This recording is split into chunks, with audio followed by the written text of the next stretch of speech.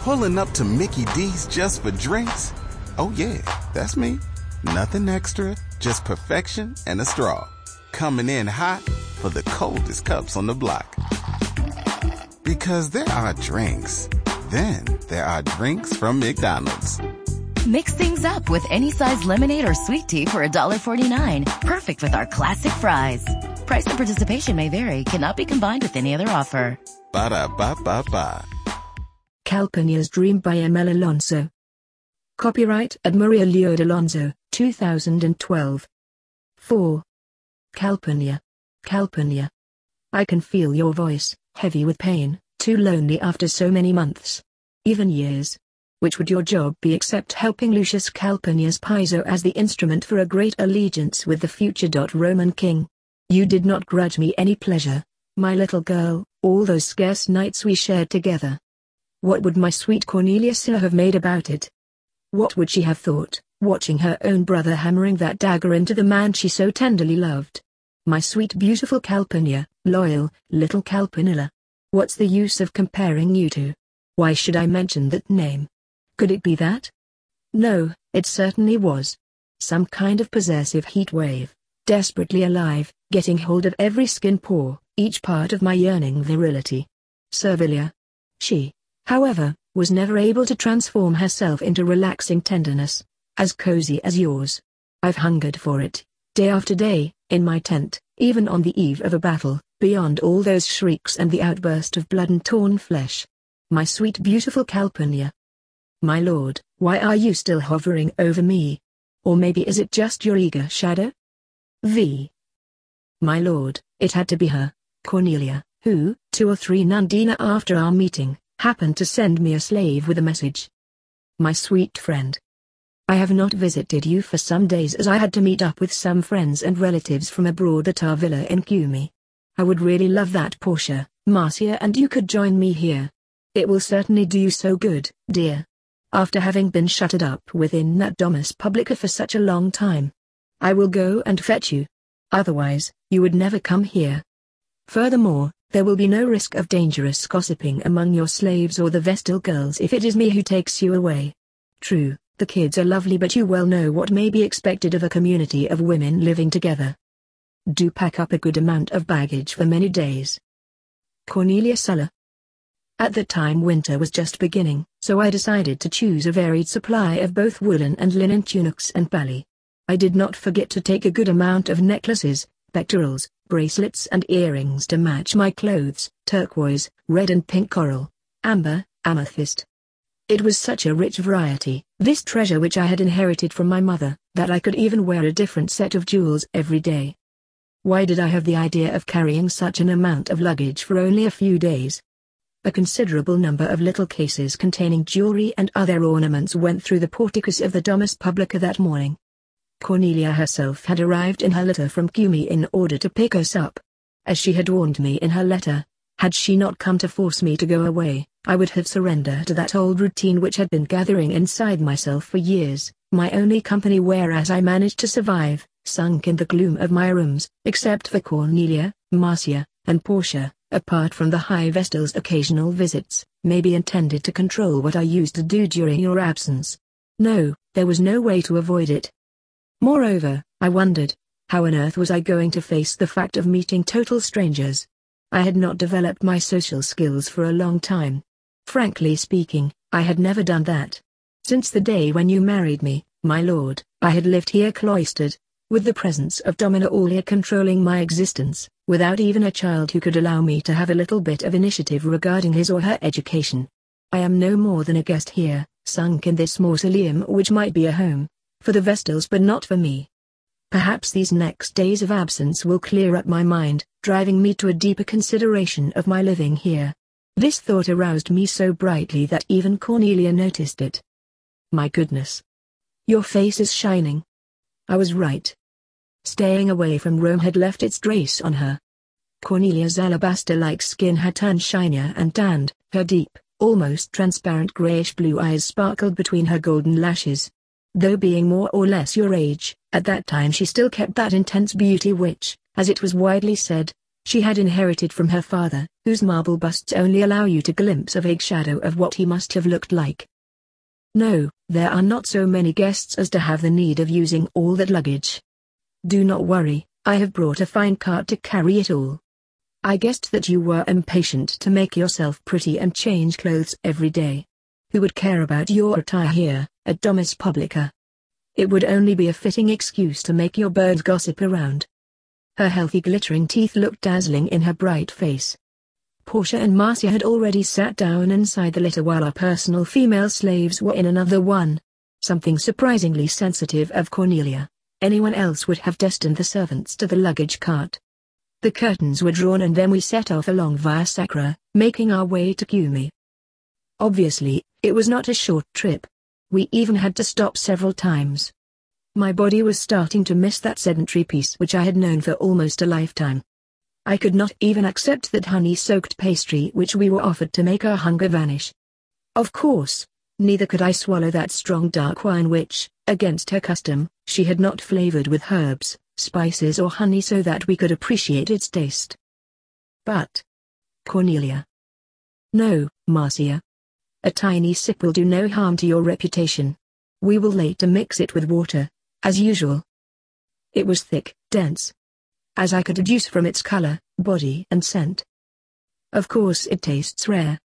Nothing like what you may have drunk so far. This variety comes from Hispania. Yes, no doubt it was different. My friend's eyes showed some kind of unknown dazzle, a playful, somehow accomplice-like shine. My mistrusting eyes watched the flask containing the ... potion? Perhaps sent by a rich friend who might have been appointed to a position in that province. I suddenly smiled at this thought. Why not? Cornelia was a rich widow, of ancient lineage. Cornelia. Cornelia. My sight almost merged with those inquisitive eyes, which seemed to be exploring the effect of that wine in us. Why should I have been forced to this, to spend so many long hours in this claustrophobic litter where the four of us pushed one another to find enough room? Fortunately that day there was not the usual Roman damp heat in the air. Why would this wine not make me sink into a dense sleep till we get our destination? Anyway, there would only be a few days away from home. Upset by this powerlessness to combat my exhaustion and inner anxiety, I could finally see that we were arriving in Cumae. See. In fact, I guessed it through the deep salty air that was entangled within the flapping of the curtains and that pine scent around the lower town, where there stood the villa of those Romans who had chosen Cumae as their second home, just in the same way as some others had theirs in the rest of the Campanian colonies. Now I can remember Portia and her father's villa, which, at that time, was not far from Cornelia's. She would certainly miss it in the years after its expropriation and being put to auction. Poor Portia. What joy she experienced when Brutus bought it for her. Poor noble Portia. Why? Cornelia's villa had a breathtaking location. From its magnificent huge peristylium you could have a good view of the old upper town on the cliff that linked it to the harbor. As it is usual in southern villi, the peristylium was not the open-topped column-surrounded space that we have in our Roman houses but a wide garden where rose bushes, hollyhock, myrrh, honeysuckle and vines grew vigorously among pines, Tuscan cypresses and eastern banana trees, sheltering a large pond with a fountain shaped like Venus Felix, the same figure as that one which, made of tesserae, gave its blessing to the cryptoporticus. She wore a purple cloak and held a spear in her right hand and a laurel bough in her left one. No wonder that Marcia and Portia looked at it all ecstatically. You surely remember that Cato's villa looked so small, severe, dark. That tessera-built Venus Felix was also present in the compluvium of the atrium, around which there were the slaves' cubicula. The noble rooms looked out into the immense peristylium, surrounded by porphyry columns which were crowned by acanthus leaves, those who Sulla himself had introduced in Rome, guarding an open semicircular gallery, from which you could watch that landscape presided by the promontory. Why should all this seem strange to you? You know that all those prescriptions meant an outrageous number of confiscated lands and riches. I can read these words within that smile of yours, ironic and dazzling. The floor looked like flowing marble patterns which would have been woven in different shades, red, amber, purple, rosy, dark blue. The frescoes in the triclinium screened the views that we had just seen outside, the old Acropolis among the walls, watched through those solid porphyry columns. Obviously, the three of us were cautious enough as not to make comments about Cornelia's father's expenses, perhaps because he had not been the one who had made an economic contribution to keeping that villa. Keeping this house is costly. Anyway, it is the only thing that has remained to me after my father's death. Just for a moment the memory of some marble bust merged with those ivory-like features, golden red curls and the light of her light eyes. Pater? Was it possible that Cornelia had come to worship him the way she had never done it when he was alive, according to your mother's words? Fortunately she seemed to get out of that trance. I could save the vines and make some profit through the years. She had never told us about it. We knew that Sulla was a lover of good wine, like any Roman with a bit of taste, but all that business matter was utterly unknown to us. Many patricians do it. We have achieved a fine wine blending of ours and a variety of Falernian wine which I was given a long time ago. It is gaining a more than acceptable reputation in Rome. Why had she never mentioned it before? Even my friends from other provinces like Hispania really appreciate it. It is for them that I have made up a new variety. How on earth had Olia not learnt about it? It is true that Cornelia would always avoid this subject in her presence. I was beginning to understand why. No, but she does not know you so well, my lord. You are too human, even merciful, to let yourself be blinded by your ambition. Might she have feared that you would make her pay an excessive tax for her wine affairs?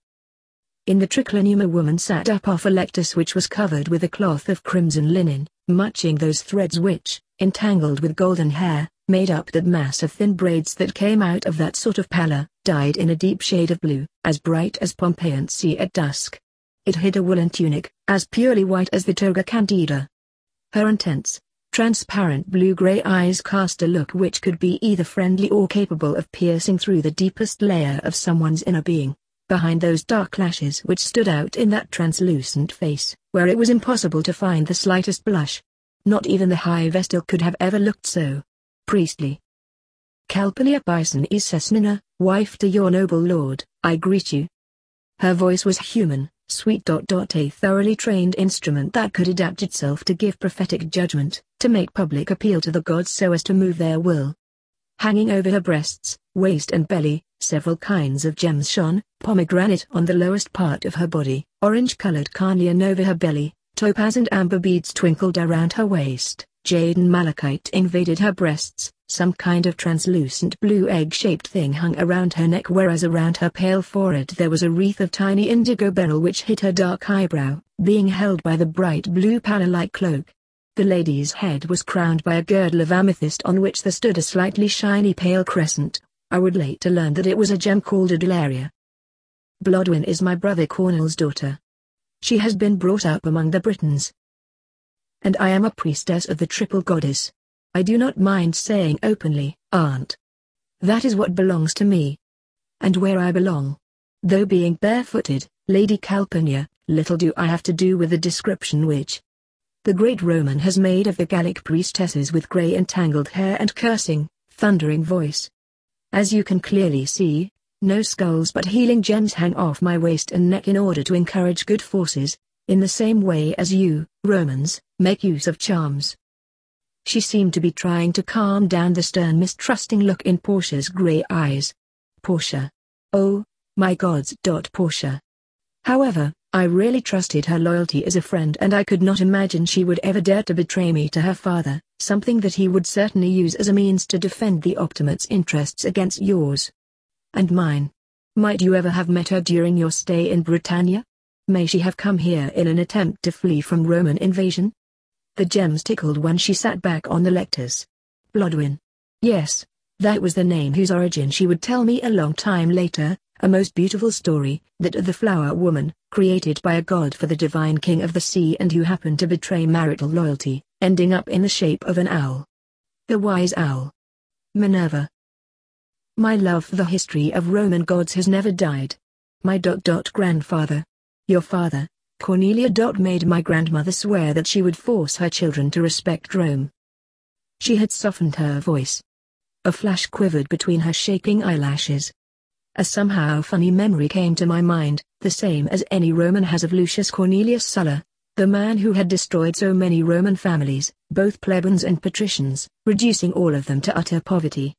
The multicolored marble and porphyry columns in this villa returned to my thoughts. Then I reacted. At that point of the conversation I could not remember if I had been told of the existence of the Gallic family which Sulla has made outside his status as a Roman patrician. My grandfather met his second wife when he was working as a spy. At that time he was as beautiful as Cornelia, according to what mother told me. In fact, she did not know who he really was until I was properly informed in its due time. This happened when I was sent to Britannia in order to be trained as a healer, working with different kinds of herbs that had to be virtually cut in certain times of the year with our consecrated sickle knives, and also to be taught to foresee with watching mirrors and sacred bonds in order to increase that deep knowledge that is within our beings, and also channel the Divine Lady's force and will through her triple face of Virgin, Mother, and wise old woman. I mean, the flowering earth which has not been fertilized yet, the earth which is already fertile and fruitful, and that which remains bare after the harvest, apparently dead but really asleep, waiting for the beginning of the bright season. It is not so different from the ancient Rome which worshipped fertile Mother Earth, is it? In fact, what is the difference between all of these three faces and Diana, Juno, Venus, Minerva? I discreetly tried to exchange subtlest glances with Marcia and Portia.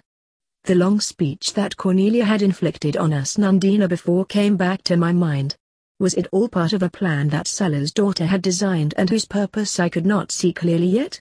I decided not to pay attention to my fears and, consequently, keep an eye on how events would be going on. Then hadn't she learned anything about her grandfather's real identity till she arrived in Britannia? I love this strange sauce. Hot garum. Do you call it like that? And all this large variety of fish. Thanks a lot, Aunt, for not serving game for dinner. We have been forbidden to eat any meat since childhood, particularly venison. Some British tribes think stags are totemic, sacred. Despite the austerity regarding food which she had been taught, Blodwyn anxiously eyed everything that she could carefully eat in small portions, those newly discovered lusty olives and golden oil, the sunny greenish clusters of grapes on the silvery trays. Her eyes were displaying some unusual exploring avidity before the culinary scenery which was alien to her real life as a servant of the British goddess inside the sacred oak groves. Neither did she taste the wine that Cornelia had got heated with clove and cinnamon and mixed with that kind of water which happened to be thicker and more calcareous than Rome's. She would only drink that unique water from a lake near the Bangor that was the name she gave it where she had lived and that she had insisted on bringing here, inside a good number of containers. I guess they had decided on setting off on a long journey through the sea so that they might arrive here safely. Otherwise, how on earth could she have managed to survive? However, her translucent skin was not even tanned. Had she then contented herself to remain cloistered within a tiny cubiculum for so many days? Moreover, why should they be so technically developed that they might have succeeded in building such well-equipped ships, able to bear longest journeys? How on earth had they managed not to be intercepted by a Roman vessel? Many questions wandered through my thoughts while those intense grey-blue eyes merged into some kind of inner light, were watching us slowly, taking their time. Perhaps trying to grasp something new, ignored to all of them overseas. A Bangor. Yes, a collegium of druids like those in the Gaul. I do not know if your husband has described them as they really are, priestly associations where future priests and priestesses are trained. No, we are no druidesses but only devoted to healing, prophecy and praying to the Great Supreme Mother, a face of the female principle out of which life springs out. You know, druids deal with everything related to our consuetudinary law and offering sacrifices of a certain importance. Her eyes slid downwards, in order to pray for protection against our invaders. Druids keep most of our knowledge within their minds, having treasured it during 20 years training period at Bangor's. But you are also allowed to know about the secrets of music, and play those strings instruments about which old Roman legionaries spoke. Those huge ones that ancient druids would put on top of the hills so that violent blasts of wind could produce spectre-like sound which seemed to whip horses, causing them to flee away in terror. Didn't you know that story? Yes, some blurred memories sprang up in my mind. Perhaps it had been my father who had told me about it. They must have certainly become useless in front of roaring catapults and assault towers. What are you insinuating, Cornelia? I should have proposed that myself, though not being the hostess here. Her closed lips gave us a silent smile that was kept for some time. Well, my ladies. She and her twinkling jewelry rose up and went to a cupboard out of which she produced some kind of big unvarnished wooden lyre. It was a dull sort of wood that is different from the one which is used for carving here in Rome. On its surface you could find geometrical patterns which may have been made by her.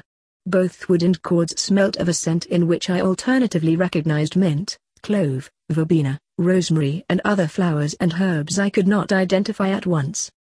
They seemed to have been perfumed very recently, since the odor was deep, invading our nostrils, merging into that subtle waving voice, maybe so similar to many you may have had the occasion of listening to there in Gaul.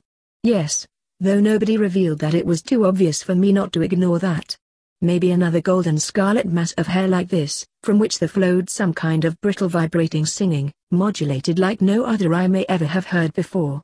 Maybe similar fingers, pale and exquisite, enabled to extract a similar tide of crystal-like notes, dazzling, unique ... which would intertwine together in a rising rhythm, driving you out of control. Oh gods! Goddesses, was this perhaps the face of Bonadea, who was immolated by her own husband? Mother Goddess, one of the faces of the supreme female force. The one who fertilizes the earth. Which is really a part of herself, Mother. Why did I silently call for that one, my true mother, who lay, bodiless, within the mists that cannot be perceived by our senses? Lucius Calpurnius Pisosus Ninus, you know him well, refused to inflict a stepmother on me before I could channel my adult life, Calpurnia. Perhaps the act of being frequently elected as an augur was due to this gift of his, such a personal intuition which enabled him to interpret the position of stars. Maybe helped by someone who was very close to him, even beloved? I had once overheard that it might be so because a little bit of his blood was alien to common human beings. This had made me laugh. I remembered you and your ancestry who claimed to have descended from Venus herself. But gens Calpurnia is not gens Iulia. Not even gens Calpurnia, which, however ancient and illustrious it might be, has never claimed any kind of divine ancestry. Despite all that, I was gradually returning to my memories. No, perhaps it was also a sensation that Marcia and Portia also shared. What a beautiful music! Marcia was looking at something invisible, imprecise. Yes, no doubt. She, too. My beautiful lady, thank you. The foreign priestess smiled, pleased by our sweet Marcia's usual tenderness. Absolutely unsweet Portia, however, watched her friend with sympathy, somehow moved. Blodwyn set her eyes on me for a long time, as if trying to activate some kind of reaction that I should express through words. I had perceived, beyond my silence, something that the other women had not grasped. The cold twinkle of those transparent pupils. Did I happen to see your eyes in hers? Dash was slightly whirling me ... as if into a light flash. Didn't the spiced wine really have anything to do with all this? Why? Blodwyn. Why? Flower woman. Eerie, seductive, female. Dark, ominous ... shadow? The maid who was not born from the pleasure shared by man and woman but only in order to provide it to the one who had the same non-human nature as she. Flora ... Blodwyn. A mild voice of honey and hot, resinous Greek wine was delivering each word. Blodwyn. It was some kind of warm, rhythmic modulation. Grave, even virile. Between my heavy lashes a face started to take shape, iron-like, totally pale though gifted with the same kind of stranger inner brightness which let itself show through the wrinkles on both sides of his mouth, which could have well the trace of a cruel grin from his younger years. His hair, too long for a Roman, golden, crimson and grey, was braided in the same fashion as Blodwyn's. That transparent bluish-grey twinkle made my thoughts quiver. Were those eyes yours, my lord? He could be your age, more or less. Or even older, like Cornelia, of whom he reminded me more and more. I tried not to be rude, avoiding sitting up off my lectures in a rush and start vomiting questions about what had just happened to me. I only knew that I had to wait, keeping an eye on whatever thing that I should be told. My lady Calpurnia. That lost transparent look kept on hovering over my prostration, which was starting to vanish. Among that thin net of wrinkles, I perceived some kind of stream flowing from an existence beyond time. He had noticed my eyes wandering around the folds of his tunic, woven with the same kind of linen, whose color was that of moss, entwined with the shade of dried leaves. Nothing to do with that crimson, purple, ochre, blue or jade-like green that you see in everyday's clothes. His slender marble-like hands, so similar to yours, slightly pressed mine with fatherly tenderness, aware of that frozen shiver within them, of that wet beating that he had discovered in my eyelashes. Why? His intuition led him to drive his hand to my belly for a second. Is it your belly that afflicts you, my little Calpurnia? What will you do, my child? I read it all in that timeless, deep grey look, those months of loneliness inside Domus Publica, that sterile desolation which I had never wanted to speak about since I had never wanted to be aware of it. Not even did Portia or Marcia know about that. Had I told anything to them, I would have felt humiliated. How on earth could I admit that the great man's own wife saw herself so dry, lonely and aloof deep within herself? Yes, true, my father is your close collaborator, but he lives devoted to his political career and businesses. He has not even taken a new wife, at least at an official level. My mother. My mother. Why should this character have to make me remember her? My lady. Your mother. My lady Calpurnia. What did he mean? He did not look self-unconfident or insecure at all, and seemed to come from that arcane field of wisdom of which I had occasionally any glimpse throughout my lifetime. Somehow I had come to have the feeling that all the knowledge which had been treasured through history could be kept somewhere beyond our senses. My skin started trembling. Why had this idea struck my mind? That frozen glow within the deep of his timeless grey-blue eyes. What do you know about my mother, wise man?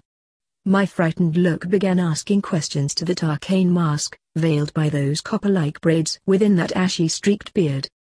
Those braids seemed to have a life of their own, as if drenched with rare living force. Was it the effect of that spiced wine which had made me faint? Eventually, the man seemed to smile, lighting up the mask and looking incredibly younger than the appearance which this timelessness of his would allow him to look, beyond those wrinkles and transparent eyelashes veiling that alabaster-like face which may have been extraordinarily beautiful in his earthly youth. Why was there that Cornelia-like sparkle about him? Lady Calpurnia. Let me do it, don't worry. I might be some sort of aging father for you. His slender alabaster-like hands, covered with ashy blue and grey streaks, lay on my dry, flat 24-year-old belly. Your mother, my lady, and mine, both of them went away when we were both still children. Both of them merged into that great fruit-bearer, you may call her Vesta, Diana or Venus. The eternal mother of all of them, either Romans or Gallic people. Britons. People beyond the Roman Sea. The dark-skinned mother, who makes the earth vibrate in order to propitiate fecundity. You are also part of her. You are she.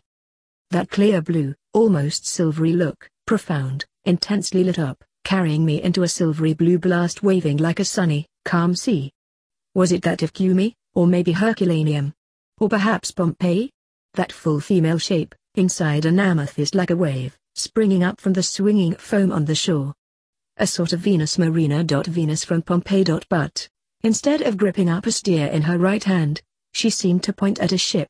Those golden emerald-like sparkles in her look that seemed to cover her in jade and dawn, merging with that pearl-like shining force, fruitful like a crescent which is changing to full moon, merging into a wavy mass of gold-crimson hair. Like those braids. Tiny, numberless, transfigured by time, which now touched my hands, in a silent farewell, alien to all those questions which overflowed my being, anxious to calm that wet restlessness within that belly whose uselessness I had never been willing to accept so far.